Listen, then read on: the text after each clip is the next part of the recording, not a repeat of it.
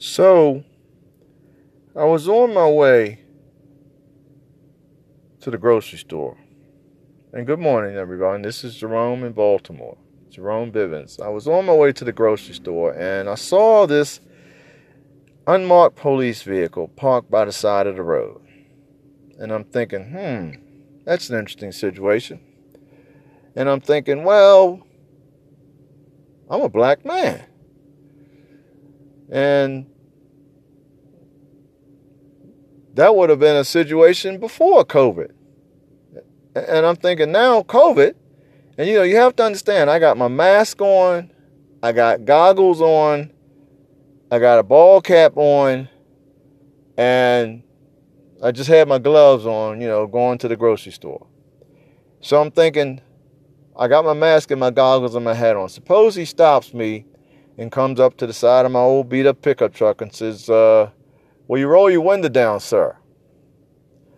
All right, now see, originally when I had this thought, I was thinking about the mask. And I was thinking about, well, you got to have your mask on when you're conversing with people, particularly when they're closer than 6 feet. But as I thought about it, I'm thinking, I don't even want to roll my window down. I don't even want to roll my window down. There was an incident early on in the pandemic in Baltimore City where it was alleged that a Baltimore City police sergeant was walking up and down the street spitting on people. And I do believe I saw the video on the TV news. But in any event, I don't even want to roll my window down. Now, can you all you listeners out there, and God, I hope it's a lot of listeners, can you imagine how this situation could evolve? Can you imagine that this scenario may go wrong? Can you imagine that this could lead to another black man shot dead in the street?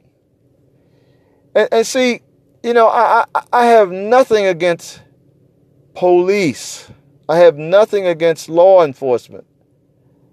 It's human beings that have to change.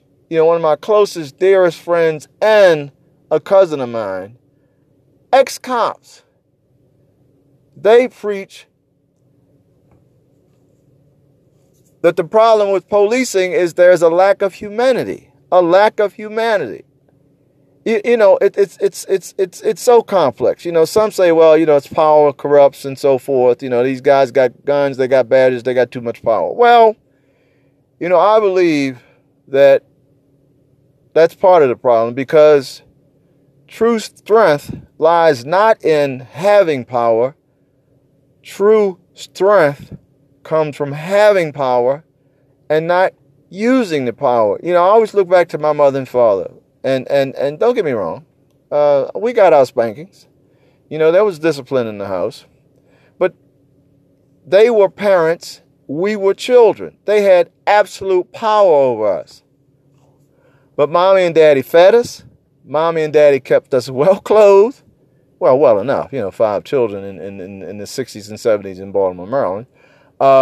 And we always had a roof over our head. My father, my mother, with all the power that they had over their 5 children, were truly humble because they were strong. And I hope to God that I can aspire to be half as strong as them as a parent. But again, it's just how humans treat humans. You don't think of me as a black man. Think of me as a man. You don't think of me as a woman. Think of me as a human being. Think of me as your brother. Think of me as your sister. If you think of me as a human being with feelings, with dreams, with faults, if you try to walk a mile in my shoes, and I know my feet stink, but hear me out. If you try to go my way, and if I try to go your way, don't get me wrong, this is a two-sided street. Whether this got speed cameras or not. But the point is, we'll go a long way. A long, long way. Now, getting back to my original scenario, the cops didn't stop me. The cop didn't ask me to roll my window down. And if I were in that situation, I would do my best to treat the police officer that stopped me as a human being. And I hope to God that officer, that she would treat me as a human being. Justice for all, everybody.